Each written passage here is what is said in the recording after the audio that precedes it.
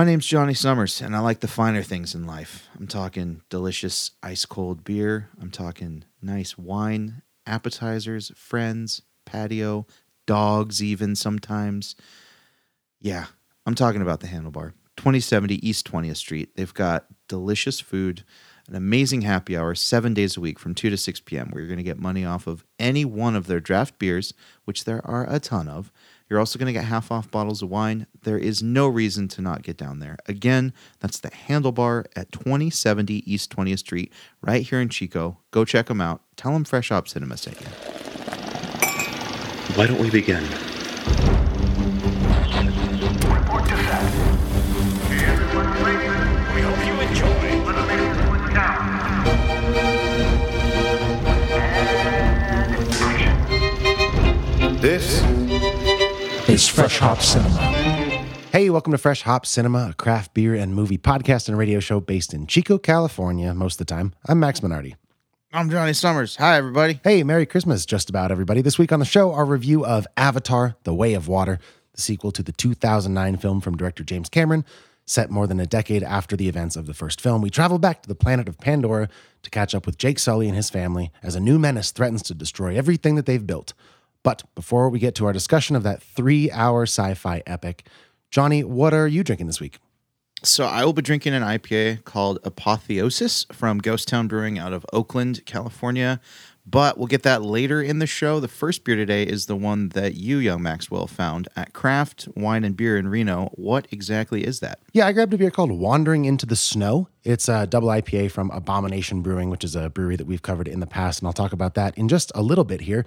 But if you're listening on KZFR 90.1 FM, we hope you're having a fantastic Thursday evening. As a quick heads up, you're only going to be hearing the first 30 minutes of our show today, which include our first beer review, like I said, and the spoiler-free portion of our discussion of Avatar. That said, if you are so inclined to listen to the show in its entirety, which includes spoilers for Avatar, a second beer review from Johnny, and the always tantalizing segment, Hot and Bothered, Johnny will tell you what to do. Yeah, go search for the Fresh Hop Cinema podcast on Spotify, SoundCloud, Stitcher, or Apple Podcasts. We release new episodes every Friday morning at 7 a.m., and we've been doing that since 2016. If you like the show, go leave a 5-star rating on Apple Podcasts, and be sure and let us know you did. Brag about the cool thing you just did to us. Come on. To hang out with us on social media, search Fresh Hop Cinema on Instagram, Letterboxd, or Untappd, or Twitter sometimes, I guess. Yeah. When's the last time you logged in the Twitter? I sometimes cross-post stuff. Well, no, I don't. I guess I used to do that when I had access to the Instagram, but it's been a while, man. Yeah, we gotta unplug from Big Daddy Elon. Yeah. Anyways, or just go to our website, freshhopcinema.com. All right, it's the time of year, like we do every year, Johnny. It's time for our holiday giveaway box contest raffle thing to help supply the people with things that they need. Can you give me some more information about what we're doing? That was a terrible introduction. It's not a great name. I'm still workshopping it. We are doing a holiday/New Year's giveaway box. Perfect. By the time you're hearing this on, let's say, the Friday after it airs on KZFR, you're going to go check out the giveaway post on our Instagram, and you're going to like that. You're going to share it to your story, and you're going to tag a friend on that story, or on the post, I should say. Sure. And you do all that. That qualifies you to win. A winner will be picked at random on New Year's Day 2023.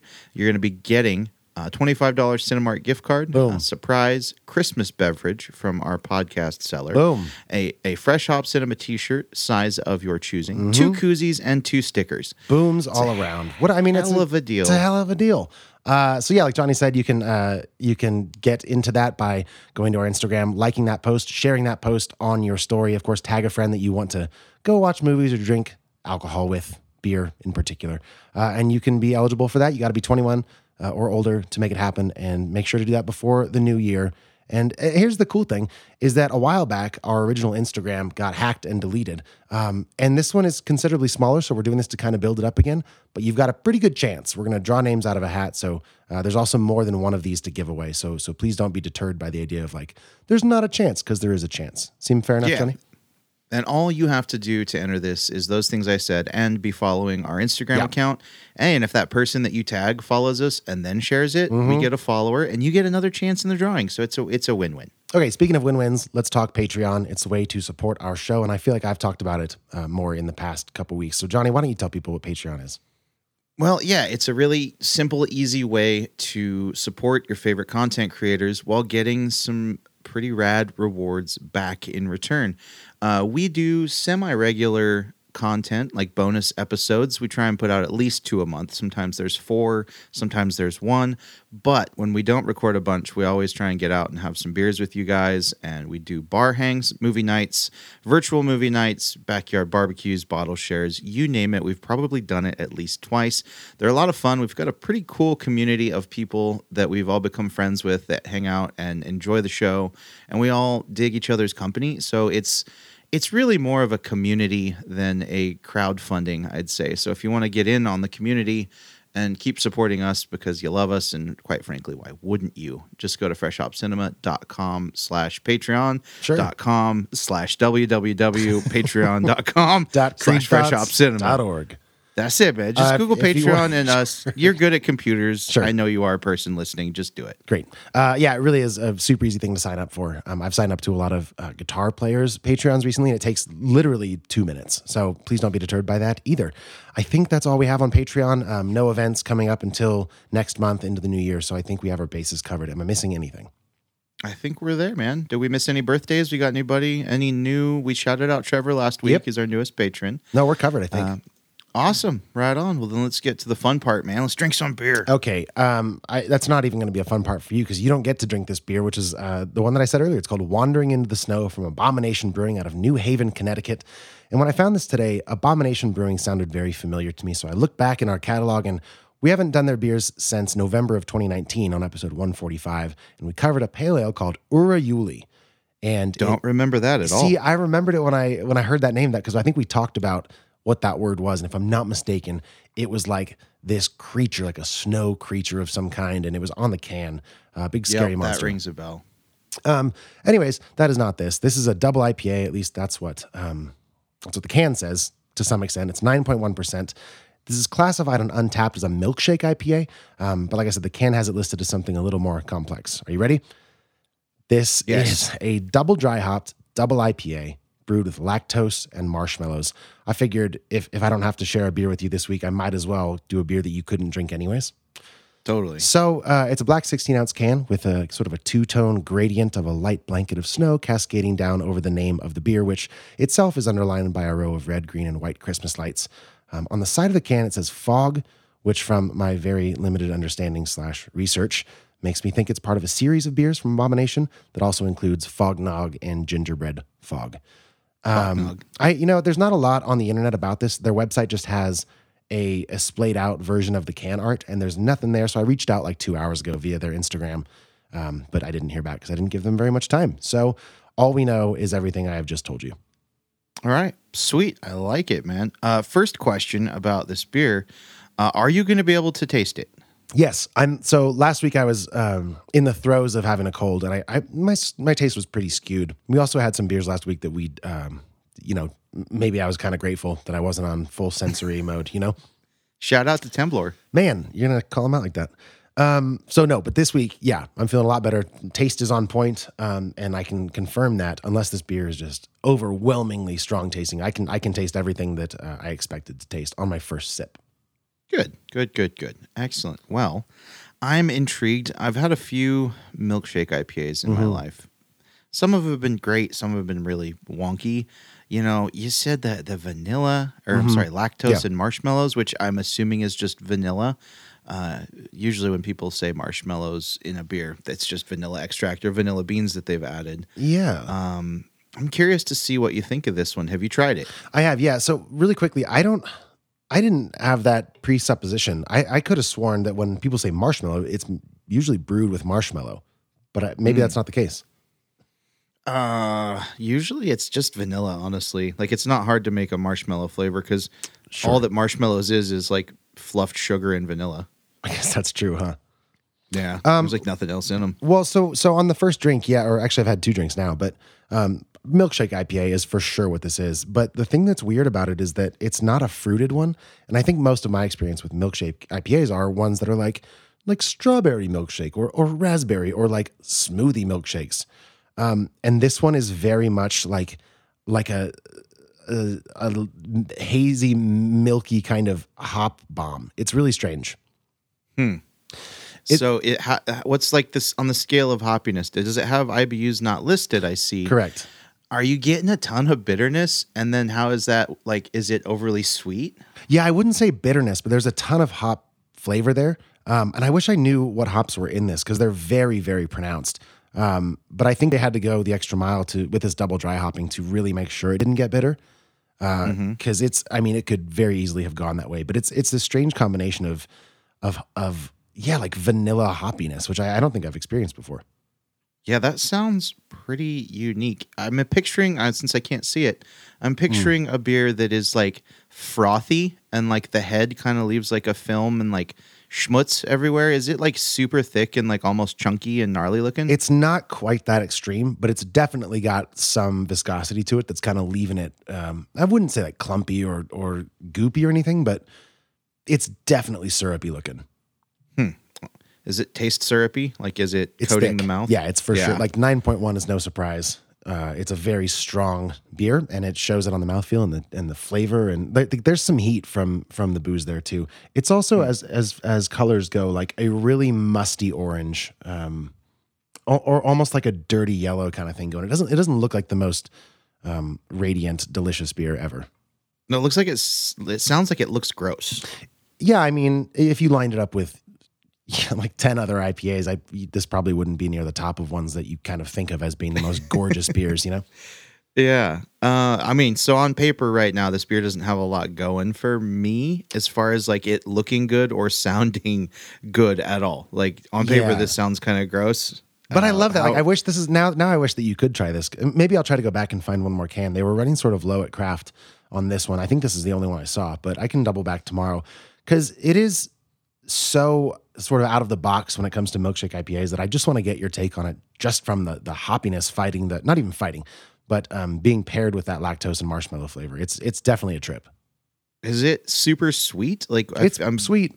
Yeah. But it's not, Yeah. but it's vanilla sweet. So it kind of it kind of gets away with being a little bit sweeter than something as overt as like a fruit sweetness.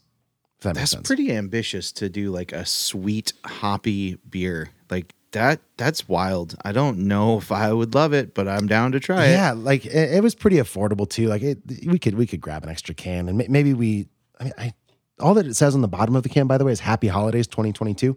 So I'm positing the guess that it was put out specifically for this time of year. I can't imagine it's very old, which means if we got another can and we held on to it for like 3 weeks, say for a podcast event in the future, I think it would be fun to share this with some people and get some varied opinions.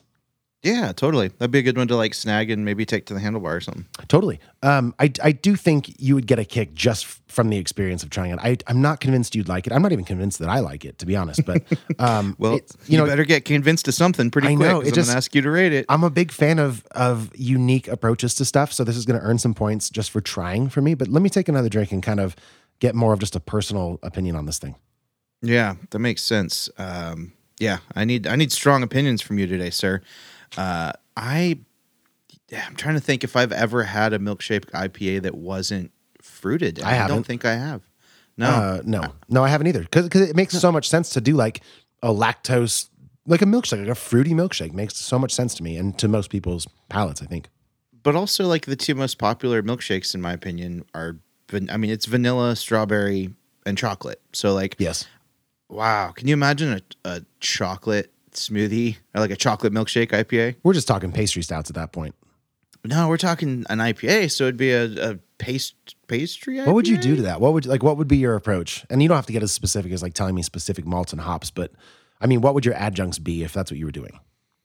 Well, I mean, vanilla and like baking chocolate, because those two combined give you kind of a milk chocolate. No, man, I think your vibe. It's going to be too bitter because you got the hops going. I think you need to go a sweeter chocolate of some kind.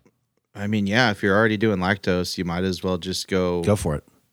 Go turn it up to 11 and just do like milk chocolate and vanilla and like maybe some cacao nibs. I'd be curious to know if a brewery's ever done like Hershey's syrup in the fermentation just to see how much of that sugar got eaten up and turned into booze. I'm sure you can. Yeah, I know Yingling did a Hershey lager. Oh, they also did a Hershey's. What's their is that just their standard, the Yingling lager? Okay, then yeah, that's what I was thinking of as well. We had one of those at Yeah. one point. Shout out to John I had Wallum that. for giving that Yeah. to me at least. Yeah, we shared one. It was Okay, yeah. wild. Yes. There's some room for that kind of stuff, but I think far and away the most common quote unquote milkshake flavors to add to a beer are fruity flavors.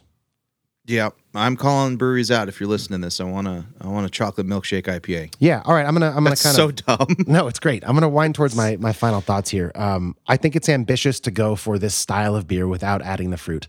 I think the only way this could possibly work is by incorporating a double dry hopping to avoid some of that really astringent bitterness. That said, after tasting it a couple times, I don't know that I like it. And I think even in the best case scenario, which is what I'm giving this credit for being, it's not great. More a novelty and a fun thing to have tried. 16 ounces is a lot of it. Maybe splitting it. I've had about 2.5 ounces, and I'm like, that's almost enough for me. Yeah, So that's where I'm starting to sitting sound. currently.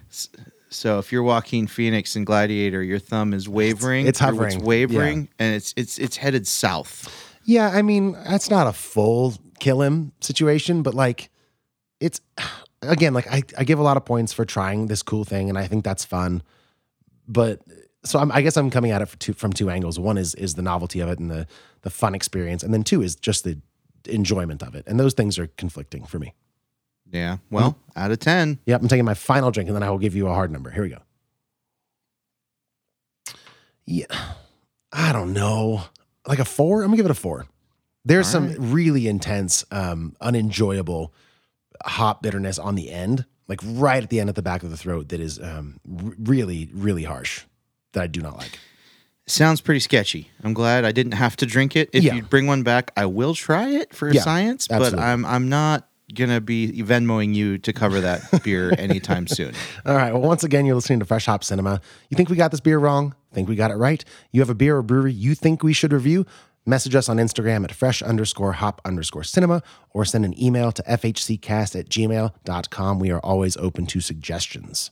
And if you get a chance to try that Abomination Wandering into the Snow or any other beers from Abomination Brewing, let us know what you think. And hey, if you like the show, go take 30 seconds and leave us a 5-star rating on Apple Podcasts. Yeah, it really does. It takes a couple seconds, and it's one of the most efficient ways to help us get our show in front of new potential listeners. Besides, it's basically Christmas. Honestly, you need some good karma coming back at you. You've been a terrible person this year. Go leave us a 5-star. What we have next is a trailer for this week's movie, Avatar: The Way of Water. If you haven't seen it yet, do not worry. There are no spoilers in our next segment, so don't go anywhere. Dad, I know you think I'm crazy, Never mind those big rocks. but I feel her.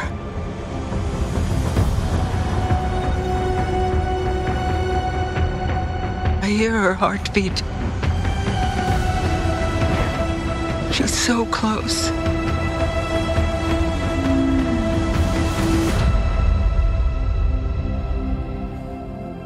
So what does her heartbeat sound like?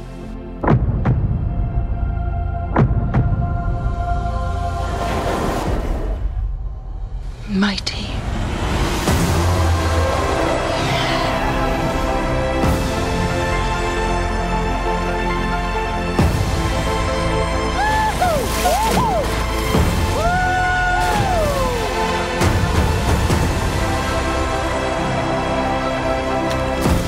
We cannot let you bring your war here. Outcast. That's all they see. I see you.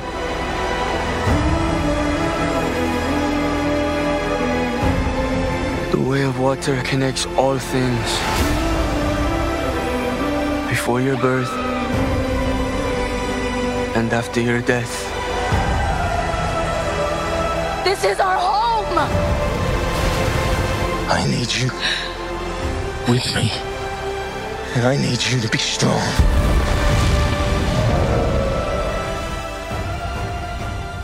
If you're just joining us, you're listening to Fresh Hop Cinema, a show about the worlds of craft beer and film. If you are listening on the radio waves of KZFR 90.1 FM, thank you. and you're only going to be hearing the first half of our show on the radio today. But if you want to hear the whole thing, you can subscribe to Fresh Hop Cinema on Apple Podcasts or wherever you get your podcasts. It'll be available to stream tomorrow morning at 7 a.m. So at the end of this, if you can't get enough of old Max and Johnny, just go have a listen. Set more than a decade after the events of the first film, learn the story of the Sully family, Jake, Neytiri, and their kids, the trouble that follows them, the lengths they go to keep each other safe, and the battles they fight to stay alive, and the tragedies they endure. This film, Avatar, The Way of Water, sees Sam Worthington and Zoe Saldana reprising their roles as parents and a family living basically in bliss when a group of mercenaries led by a reincarnated Quaritch, played by Stephen Lang, come from the sky to finish what he started in the first film. Intent on protecting his family at all costs, Jake Sully leaves the forest and relocates his family in the hopes of leaving all this conflict behind. Wherever Jake goes, though, it seems trouble follows. Johnny, let's talk really quickly. Original Avatar, 2009. How old were? Do you want to print that out for people to know for forever? How old were you when that movie came out? Ballpark. I graduated high school in 2005. I was 18. Okay. So, yeah. What, 20, 21? Yeah, something like that. Okay, what are your thoughts on the original, kind of briefly, I suppose? It was pretty cool, man. It was very groundbreaking. It pushed forward a lot of like CGI, and I mean, it was a really groundbreaking blockbuster film, and I remember really liking it. That seems to be everybody's kind of takeaway. Like everybody's like, it was awesome to look at. Like that seems to be the main takeaway. This one also was directed by James Cameron, as was the first, with the screenplay by Cameron, Rick Jaffa, and Amanda Silver. It was cinematography was Russell Carpenter. And I'm not going to go over the cast now because I think I said most of it. But it came to U.S. theaters for wide release on December 16th. And as of the time of this recording, it's been in wide release for about 4 days. It's already raked in about $497 million, putting it easily in the top 10 at number 9 of money-making films of the year. By the way, that's compared to the number 1 film, which of course is Top Gun Maverick. On its opening weekend, it made about $248 million, just about half of that. Granted, this has like one more day under its belt. But if this current trajectory is to be any indicator, it's going to just make so much money at the box office because it has this crazy, like this whole reputation the first movie gave it of like being technologically just wiping the floor with every other movie that has ever come out. This one runs 3 hours, 12 minutes. So let's get into it. Johnny, what did you think of The Way of Water? Yeah, so I was expecting big, high budget, and that's an understatement. Like basically limitless budget. Like James Cameron just can do whatever he wants with money and is doing it. I was pretty on board this whole movie. It kind of started a little bit slow, and I think they could have done a little bit more in guiding us into maybe having some flashbacks of the first movie because this came out over a decade ago, and like this movie has like these characters, we've aged the same amount of time. It's been a long time. So that I had to kind of go back after I saw this and do some reading about the way the last one wrapped up and things like that. But super engaging, wildly entertaining, over the top, high budget blockbuster. I think this is number 1 or number 2 in my big money blockbuster movies. It's like up there with Top Gun as far as movies of that nature that I've enjoyed that are going to just take over the whole world. There's some gripes I have with some of the plot being a bit predictable and kind of a lot of this not feeling new. It all felt kind of done. Like we're rehashing plot points from different movies at different points. At one point I just was like, are they doing Star Wars right now? Sure. I'm really confused. But there were moments like that, but you're here for the aesthetics. You're here for the innovation in CGI and the progression of just crazy special effects. And I think 90%, maybe 85% of this movie absolutely worked for me. I was on board. It was super entertaining. Some technical gripes. It wasn't a perfectly constructed movie. I think there's some things they could have done better in the writing and the plot. But overall, I enjoyed it quite a bit. I think it's fantastic for what it is for and what it's trying to do. Okay, out of 10. Out of 10, it's going to be like a 8. Come on, 8.8, my guy? Okay, all right. Well, okay. So I guess I didn't like it. So Okay. I'll start there. Not that that's the most interesting question or statement a critic can make. Obviously, it's so subjective, but I didn't. So that's how I want to start. Good. I'm with you. Like, the CGI is awesome. I think I feel everything you were feeling, except the negatives affected me way more. Like, I was willing to, and again, so when Avatar, the first one came out in 2009, I was must have been a junior or a senior in high school. So not only had I not seen a ton of movies, we were at a point technologically where there was no real water in Avatar. They didn't shoot anything in water. So all of that was like the peak of technological advancement at the time. So it was amazing. And most of that still holds up today. I think if you go back and watch scenes from Avatar, or if you have it in you to watch the whole thing, most of the special effects hold up. So I was under no illusion that the CGI and the technical amazingness wouldn't be there in this. Of course, like, The Way of Water is going to look incredible. Like you said, like endless budget, tons of backing from everybody. And he took so long to make it. And basically, at one point, he was just like, to the studios, he was like, the script's not ready, or this isn't ready. Like, you have to wait. And nobody can do that. You can't just tell studios to F off while you finish your ideal version. But that's how much weight this franchise, which is what it's becoming, there's 2 more movies slated, is becoming. What I was hoping for, and the reason I'm less lenient on this than the first, is that the technology thing only goes so far when it comes to storytelling. And they really did rehash. I mean, the first movie wasn't an original story. It's a movie about colonization and the subjugation of a native people. And it's all a really good analog for telling, like, I think kids that saw that got the message. It's awesome. That's a great, but they also got the message in Pocahontas and thousands probably of other movies. And I just don't know that surface level of an idea should definitely even be stretched to a second movie, much less 4 of them coming out. Like, there's no performances here that really stand out. I think some of the most interesting characters don't really get their time on screen. There's a character named Kiri, who is basically Sigourney Weaver's daughter, Sigourney Weaver from the first movie, Dr. Grace Augustine. And she has this whole unique set of skills, basically, that, like, they sort of start to explore, and then that gets just cast to the wayside when we have to have a big bad guy fight. And that stuff happens over and over in this movie. I think Sam Worthington's not a particularly good actor in this. Zoe Saldana does a good job, but most of it felt so uninspired. Anything besides the actual visuals, I found so almost like I was between anger and laughter for a lot of this movie. It just didn't work, man. And I wanted to like it. Like, I like the magic of Pandora. I want to swim in those waters. They look awesome. Who wouldn't? Yeah. But I don't know that it's justified for a story like this. So, and it was way too long. Well, I agree and disagree, I suppose. Like, it starts off with, there's so much exposition throughout this thing, but there's like a whole new world that needs to be built with, basically when his family leaves, they go, and they stay with the Metcaina, which are like these water folks. And like, you have to build that up for that to feel real. And I think I think that's the best part of the movie, when we kind of learn that culture and spend some time marinating with those people. And I think that's where the extra time is. So I think it needs it, but I also would have changed a lot of stuff on the head and the tail end of that to cut time. But I think, 3 hours and 12 minutes is kind of par for the course as far as expectations go, based on the first movie, at least. Yeah, that's fair. So, all right. Yeah, let me give you this.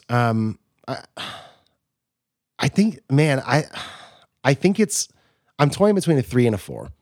Damn. It's so cool to look at, but I'm just over it. It's been a year of so many great movies, a lot that I haven't even seen, but I want to. And it kind of makes me mad this has taken over so many screens when like a movie like Tar maybe is only going to screen at the Pageant and like maybe one screen at major theaters. So I'm kind of also coming at it from a cultural angsty perspective. I'm going to go 3. I don't care. It's a 3. I talked myself into it. So good. That's where I'm at, man. I'm giving you strong opinions. You asked for it. I did. Nobody's here for you to be middle of the road. That's true. I need to know Max's take, man. Right. In addition to my take and your take, once again, you've been listening to Fresh Hop Cinema, possibly on KZFR 90.1 FM. Of course, Avatar, The Way of Water is definitely in every single theater near you. If you've seen it and you have thoughts of your own, if you agree with me or Johnny, you can reach us on Instagram at fresh_hop_cinema, or you can send an email to fhccast@gmail.com. And to our radio listeners, thanks for tuning in. We'll catch you next and every Thursday at 5:30 p.m. on KZFR 90.1 FM. And as a reminder, if you want to hear the rest of today's conversation, which includes spoilers for Avatar, a review of a second beer by me and Hot and Bothered, head over to your favorite podcast app and subscribe to Fresh Hop Cinema. The rest of this episode will be available tomorrow morning at 7 a.m. To those of you already listening on your favorite podcast app, we'll be right back. Danger Zone. Danger zone. Danger zone. Danger Zone. Danger zone. Danger zone. Welcome to the Danger Zone. It's part of the show where we spoil our movie of the week. Of course, Avatar, The Way of Water, a time that Johnny and I are disagreeing on a movie. And I'd like to explore exactly how much we disagree on this and maybe how much you can pull me your way and vice versa. But before we get into that, this first beer, Wandering into the Snow, was $7 at Craft. We can't say that on the radio waves, so I'm telling you now. I also don't know the distro net of this brewery, so it might be around Chico. Have you seen it anywhere? Not that one specifically, but I know Abomination gets distro in town. All right. Well, like I said, I'll try to grab another can and bring it back so we can at least drink it with some of our patrons on Patreon and see what everybody else thinks. You know. Okay. Let's get into Avatar. What do you want to talk about? I don't necessarily care to spend a ton of time on this. We can if you have stuff you really feel like you want to talk about. Well, I feel like I agree with you more than my score would dictate. You have a high score. 8.8 is a high. Did you say 8.8? Yeah. Yeah, I liked this slightly less than Top Gun. And Top Gun was fucking fantastic. Top Gun's so much better. I'm glad you brought that up. Do you want to finish your thought? Because I totally just steamrolled you, but it's something that I forgot I wanted to talk about. Yes, I do. Yeah. So I think I agree with you much more, like I said, than my score indicates, but I think it's a matter of expectation and kind of, I don't know if it's like big budget movie fatigue or anything like that. I get where you're coming from with having smaller budget films get kind of bumped for this. I will say on a side note, The Whale starts in wide release. If you're hearing this on Friday, It is in wide release in Chico now. And that's stoked for that one. But there's a lot in this movie that bothered me, but the awesome parts were like so awesome that they elevated it for me. So, you know, in the balance of like, okay, this is a big budget action movie. Am I going to expect compelling acting? Like nobody in a movie like this has ever been nominated for an Academy Award, right? What do you mean by a movie like this? Like a James Cameron Avatar movie, or like nobody from Top Gun got nominated. You know Hang on, because I feel like I'm not sure, but because James Cameron's done a lot of stuff. If you don't know off the top of your head, like he did Terminator, he did Aliens, done other films that were serious. Yeah, but like I'm sure there's been like Titanic. I guarantee you, there's Oscar nominations for performances in there. For performances in maybe Titanic, I'm saying movies of this genre, you're not going to get an Academy Award nominee for Best Actor or Best Actress or Supporting Actor. You're going to get special effects noms. You're going to get like maybe some costume design nominations. So like this is a caliber of film that is not, you know, award-winning acting. That's why Daniel Day-Lewis isn't the fucking main character. So it's like my expectations go way down when it comes to, is this going to be like really good acting? You know, I have a different set of what I'm looking for. So I think not having it there is less damaging to my review or like overall take than it is to yours. Cause like I wasn't expecting it in a movie like this. If there was somebody that just acted amazing and did like a great performance, it would be pure bonus. It wouldn't be like, oh yeah, that makes sense. This movie usually, this type of movie has good acting in it. So that's kind of where I was coming at from it. Like, dude, I want to sit down. I want to eat some popcorn. I want to giggle. I want to feel a little something about a character maybe. And that kind of got accomplished with the one kind of outcast son with his cool little whale buddy. That was dope. Yeah. That's what it did it for me. It checked enough boxes where like I had enough empathy that the acting wasn't just completely flat, that like I could set that aside. Like it wasn't exemplary, but it wasn't so damaging to my expectations that it ruined the movie. But if it did yours, I totally understand that. Because this movie was, for a movie about water, it was fucking shallow. All right. How long have you been sitting on that one? Just now. Just came to me like a lightning bolt. But it really was. I mean, that's when I was saying like it felt a little done. Like there was no real depth to it. Like as soon as they bailed on the Na'vi and went to another like culture, you're like, oh, well, obviously these people are going to get fucked because this dude came and that war is going to follow him. Like, this isn't rocket surgery. I knew the final battle at the beginning of the movie. So it's not about being surprised by the plot. Like, movies like this, or like this movie in particular, I don't want to generalize too much. We're just pushed. We're pushed by what happened between A and B. It's the journey, not the destination. Okay, wait, I got to stop you because cliche. you're talking about two different things now. And I was with you for the first part. Like, to some extent, I'll agree that in high budget entertainment, kind of summer, in this case, winter blockbusters, you don't need amazing performances. I'm with you. That's okay for the most part. I get, like, if you get a great performance, awesome. But then you veered into talking about storytelling. And this is where I'm glad you brought up Top Gun, because the emotional stakes created by Top Gun, even though when you see Top Gun, you kind of know what's going to happen. Like, you know it's going to work out. Tom Cruise is probably going to be fine. Miles Teller's going to be fine. Like, it's all going to be probably fine. I don't need to be surprised by that. But at the same time, like, even though I wasn't, the emotional impact that movie had on me was so beyond anything this came close to. I'll give you, there were moments, but personal moments when they're hunting those, I can't think of the name of the big whales. That's textbook, like, heartstring yanking, like, terrible, just terrible. That's going to get everybody. But I don't think that's a testament to the storytelling. I think that's kind of an exception, not the rule in this film. Like, it's bad storytelling. It's ripping itself off. And the first version wasn't even its own thing either. Like, it's just, and Top Gun was its own thing. And it was different than the first Top Gun. It pulled on different emotional beats. It subverted a lot of the expectations that were created by the first movie, the first Top Gun. This one does none of that. And like the predictability here is so lukewarm and just terrible and boring. But the predictability in Top Gun, very exciting. And we could probably do a whole podcast on why those differences are the way that they are and why it works. Because you agree, Top Gun Maverick was, maybe you don't, was it more of an emotional roller coaster than The Way of Water? Yeah, absolutely. Like, I think that comes down to the writing and, quite frankly, some of the acting. Like, Miles Teller was very good in that movie. Sure. There is a degree here of, like, CGI is amazing. The technology is incredible. There were some scenes, like there's the scene where the eldest brother of our main characters dies. He gets shot.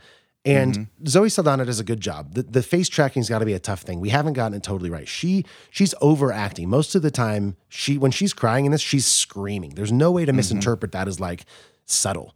And then on the other hand, Sam Worthington, like, literally in that scene, his face doesn't change. There's no like subtle, like, there's no real human faces. And I don't know if that's a technological problem or a performance problem, but either way, something had to be done different.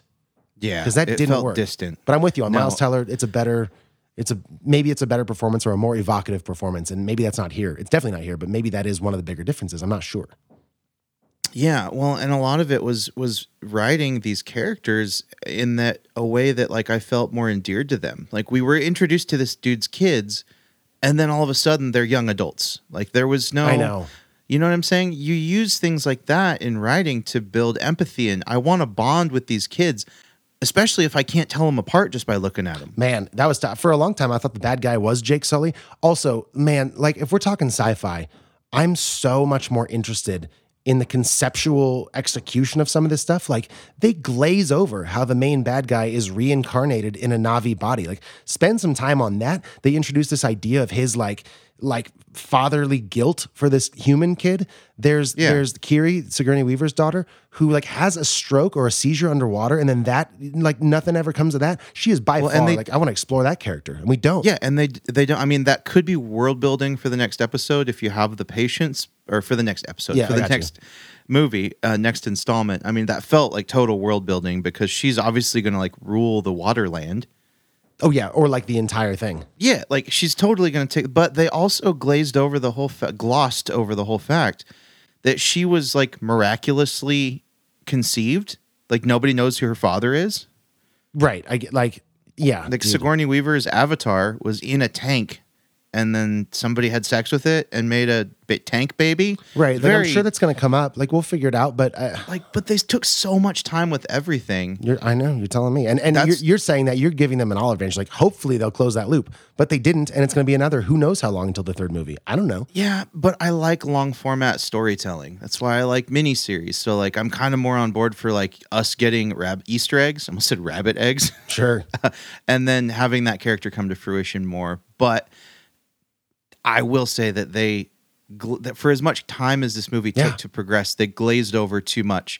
That's why like my favorite act was the second act, because it was the one that was like the least predictable because everything was new. It's the most First act was done. Second act, exciting new water, new creatures, new lore, new rules. Third act, big bad face off. No surprises. I know. I've got two things. One's a little one. Like, I'm with you. I'm for the long form thing. If you want to have that character, Kiri, sort of not close that loop until the next movie, fine. But you can't make her the most interesting part of this movie and expect us to care about the other stuff. That's point number one. Point number two, I'm not with this whole Jake Sully character, because like the whole first movie is about him leaving his militaristic roots behind, right? He's like, okay, I'm becoming one with the Na'vi, military bad, new life better. And like the whole way he's leading his family in this whole movie, and somebody else said this, and I couldn't not see it. But it's like he's running his family as a squad, and like at one point where Neytiri's like, "This isn't your military. This is your family." But for whatever reason, like his kids are always like, "Yes, sir. Sorry, sir. Fall in. Copy." And like, you're hoping by the end he learns his lesson. But like his whole family's safe. He's finally gotten them off the boat. And big bad guy's like, "I'm always gonna come for you." And the perfect thing to do would have been for him to for Jake to be like, "No, I don't need to fight you anymore. My whole thing this movie's been about, the fight or flight thing with my family. My family is safe. I can get them out of here. You're not going to chase us on this burning boat. Goodbye." And instead he goes, "Let's get it done then." And then like almost everybody almost dies. And it's so dumb. What an idiot. So stupid. What a stupid character choice. Dumb guy. Yeah. That character made some poor choices. And last thing I want to say about this movie is that Spider character, the little white boy with dreadlocks. Yeah. So cringe. I hated every second he was on screen. The whole first scene where he's like, sometimes it's not always good to know who your dad is. And then everybody gets quiet. And then one dude in the back, one of the blue kids is like, "Spider." And he's like, "Dude." It's like, all right. Yeah. Pretty cringe. Yeah. It's not good. Anyways, that's basically all I have on Avatar: The Way of Water. You got anything else? No, I forgive it for being shitty because it was so cool to look at. I think that's my whole takeaway. And I do not. Let's get you a beer. Johnny, what is beer number 2? Beer number 2 is Apotheosis from Ghost Town Brewing out of Oakland, California. It is a West Coast IPA that clocks in at 6.9%. Nice. The last time we did them was episode 177. Ghost Town showed up for Ossuary. It was a porter. It was very highly rated. You gave it a 7. I gave it a 7.4. They also very highly. Yeah, well, it's pretty high. I mean, it's above average. We've had some shitty beers lately. It feels high, all right? Also, they made it into our 2021 Beer Madness bracket with their beer Sacrificial Oat. Oh, that's right. Yeah, so this, again, West Coast IPA with Enigma and Mosaic hops. And I don't know much about Enigma hops. I guess you could say that they're... Don't an enigma. Right. So you pour your beer unless you already have, but Apotheosis, I Googled it, is the highest point in the development of something, the culmination or the climax. So that's seems like a hell of a name for your beer, but let's see. It's in your glass, I assume. You're a big fan of West Coast IPAs, 6.9%. You clearly made it obvious you're a fan of as well. So have you tried it yet? Yeah, man, I have. It is very crisp. It pours a pale yellow. Like you could have told me this was a Pilsner and I would have believed you. Super transparent, nice, thick, white, foamy head. Pretty standard looking beer. On the nose, you get tons of hops right in the front. Very resiny, little earthy. Definitely some grassiness on the nose. And then that grassiness kind of follows through. It's very earthy, very grassy. It reminds me of sitting on the bank of a river where there's like tall green grass blowing in the wind. I like the hop profile. Definitely more earthy, which I think is a good reason why you wouldn't like it. I mean, it's almost got that Amarillo hop profile to me. Oh, okay. I feel like the Enigma adds a lot. And then it's got that Mosaic kind of green oniony snap to it. but it's balanced out nicely with that other hop. I'm curious what that profile is. I gotta, Young Maxwell, will you pull that up? Yeah, the Enigma hop, you mean? Yeah. Yeah, I'm looking at it right now. I'm trying to find the best source. I'm looking at Yakima Valley hops at the moment. And for whatever reason, I'm having a hard time pinning it down, but I was going to ask you as this is loading, this strikes you more as a hop forward IPA rather than maybe a multi-body forward one? Definitely. Way more like new school, hop forward, not much malt on it at all. Very crisp, very smooth drinking. It does not have much bite to it. The bite kind of comes in the last 3/4 of the drinking experience with it on the back of your tongue. And a little bit, it lingers with the hoppy aftertaste, but that is super indicative of the style. So nothing out of the ordinary there. It's not extraordinary. It's not blowing my mind, but this is a beer that I would grab 8 times out of 10 if I just had a bunch of them. I mean, I would drink this over a lot of West Coast IPAs, though. It's well made. It's crisp. It's refreshing. It checks all the boxes for a West Coast. I think they're doing some of the better hoppy beers probably it's in the West Coast. I mean, they're up there with like Slice, Beechwood, Green Cheek for me as far as doing hops really, really well.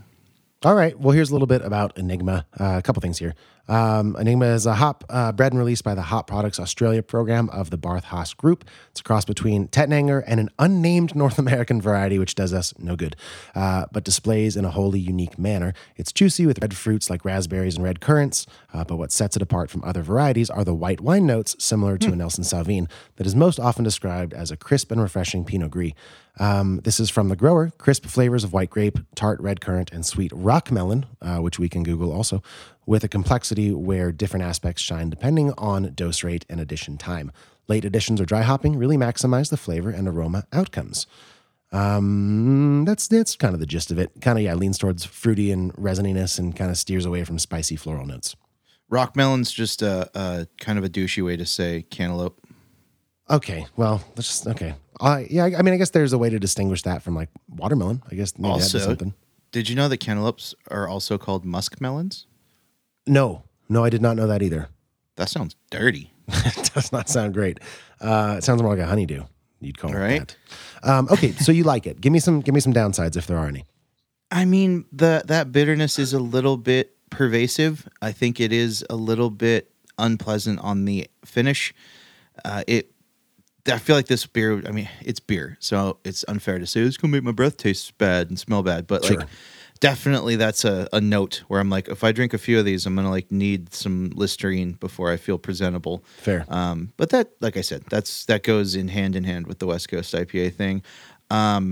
It does sway a little bit on the sweeter side with the profile, and it's funny now that I know all that, it feels like it tastes sweeter. Sure. I wouldn't have necessarily guessed, the white grape notes and whatnot, but I don't know. It's fine. I'm trying to think of more negatives. It's just okay. Like it does. It doesn't sound average. like it's making a huge impression. No. Very like. I want to take large drinks of it. It seems like something that's not meant to be sipped. That's for sure. Yeah. I can't think of a ton of negatives. It's really refreshing for a West Coast IPA. I do like the hop profile. All right. So yeah. Enigma, something to keep your eyes open for, possibly? Yeah, I'd keep an eye out for it Cool. again, for sure. It adds nice things, especially with that Mosaic, because Mosaic's such a identifiable hop. It's fun to see people add stuff to it and kind of play with that profile. Agreed. Okay, then Apotheosis, Ghost Town, Johnny Summers, out of 10. Out of 10, this feels like a 7-1 all day. 7-1. All right, fair enough. Super, and they really live right in that 7 to 7.5 range. I've never had a beer from Ghost Town that was, I would say, less than a 7. So, I mean, if nothing, they're consistently very above average for me. That's something. Think I should try it? Yeah, I don't have any more because shout out, this was a gift from friend of the show, Chad Rankin. Oh, all right. So yeah, he hooked me up with it, but I think you have to go to Oakland to get it, but fuck it, let's go to Oakland. I'm super. Yeah, we could make so many stops there. We should do that. Yeah, and we'll take you out for some good coffee. Let's do it. Okay, let's get into Hot and Bothered then if you've got nothing else. No. Okay, welcome to Hot and Bothered, part of the show where we talk about what's got us very jazzed or kind of bummed out for the week. I've just got one thing, and I hope, Johnny, you will take my recommendation here because it's a tough one. Because we say this a lot. Try to go in blind. It's a movie recommendation. It's something I just saw. It's on Netflix. It's called Blood Red Sky. It came out in 2021, directed by Peter Thorwarth. And if it weren't for the fact I want to tell listeners kind of what the movie's about, I would not tell you a thing, dude. And I would say you just go watch it blind. It's a German film. Okay. And here's the Letterboxd synopsis. A woman with a mysterious illness is forced into action when a group of terrorists attempt to hijack a transatlantic overnight flight. In order to protect her son, she will have to reveal a dark secret and unleash the inner monster she has fought to hide. It's a cross between an intense action movie with elements of horror. It's real good, I think. It's not necessarily a movie that hinges on performances, though I think there are some good ones. It's more at its best because it's, kind of subverting some horror tropes at times, but mostly really fantastic at executing the particular brand of action it is trying to convey. There's a lot of really great, let's say special effects and I don't know, character design. That's kind of all I want to say. Okay. Creature design is what I'm hearing. Yeah, it's creature design. It's real good. Cool. Just a fantastic watch. That sounds like a Johnny movie. It totally like is. Hardcore. Yeah, I would watch love it. I'd put it towards the top of your list if I were. See, you're learning. You're recommending stuff to me now I got that you. is in a world that I enjoy. Yeah. That's why I'm on the second book from that dude that wrote Empire of the Vampire. Oh, you mean Jay Kristoff? Yeah, Jake Kristoff. I want to say 6 hours into Nevernight. Nice, dude. Yeah, or whatever that first book is called in that series. It's dope. All right. I believe I'm overdue for a recap or a catch up of where you are with White Lotus. Oh, I'm done, baby. Okay, give me your thoughts on that. I am done, and I got to tell you, I did not think. Well, first of all, when we last spoke, I was like 2 episodes in, kind of teasing it at like something that I think might be really good. The character development and writing in season 1 was tremendous. You have to be on board for a certain element of stylized drama and situational, interpersonal interactions. Okay. All of these, both seasons, take place on White Lotus resorts. The first one is a White Lotus resort in Hawaii. The second is a White Lotus resort in Italy. Mm-hmm. Sicily specifically. But the writing on these is tremendous. If you love character-driven drama, like the last episode of season 2 was the most on edge I've been for a season finale, maybe in the last 5 years. All right. It is compelling television. It is very good. And the second season, while it also had a couple people coming back, like Jennifer Coolidge was in all of the second season, as well as the first. We had new additions like F. Murray Abraham and Aubrey Plaza in season 2. So some more recognizable faces. And I think if you are in the mood for that kind of drama at a resort with sometimes some high stakes and some intrigue and some really good acting and great performances and just well thought out episodical television, I can't recommend it enough. I ate up the first 2 seasons like candy. So I think you should check it out. It's all seasons are streaming on HBO Max. So if you're in the mood for some good television, get on that White Lotus. Okay, as usual, the show wouldn't be what it is without the support of Bailey Minardi, and thanks to everybody on our Patreon, and big shout out to the Handlebar for having a sweet, sweet happy hour 7 days a week. I think that's all we got for you this week. Johnny, you want to tease the movie for next week, or rather, should we tease the movie for next week? I think it's official that we all know that we're doing The Whale next week. We're doing The Whale, and I'm also, and I think you are too, going to see Babylon from Damien Chazelle. They're both coming out, and we're getting to this point where there's just so many movies, and I don't know how much time we're going to spend. Maybe we'll pick like our favorite one and just kind of briefly go over the other flick pick style, but either way, those are both movies that are out, so you can see them if you want to keep up with our discussion next week. Do you know what we are drinking? Do not. Beers to be determined. So again, if you have something you want us to try that we haven't done or haven't done in a while, hit us up. We're open. We'll drink whatever beers you want us to drink, guys. We just like beer and movies. Come on. Yeah, again, this episode's dropping a couple days before Christmas, so wherever you are, if you're traveling for the holidays, or be that driving or flying, or if you're just staying around and we're in your ears, happy holidays, Merry Christmas, Happy Hanukkah, whatever the holidays are to you. Have a great one of those. Thanks for listening to us. Another Go Around the Sun, and my name is Max Minardi. That's right. Happy Festivus for the rest of us. My name's Johnny Summers, and we appreciate you listening. Drink some good beers. Do something that makes you happy this weekend, whether it's by yourself with your cats or with your family, whatever you need to do. Just be happy. And most importantly, be good to each other. We see you next week. Report to set. Everyone ready? We hope you enjoy. Elevator going down.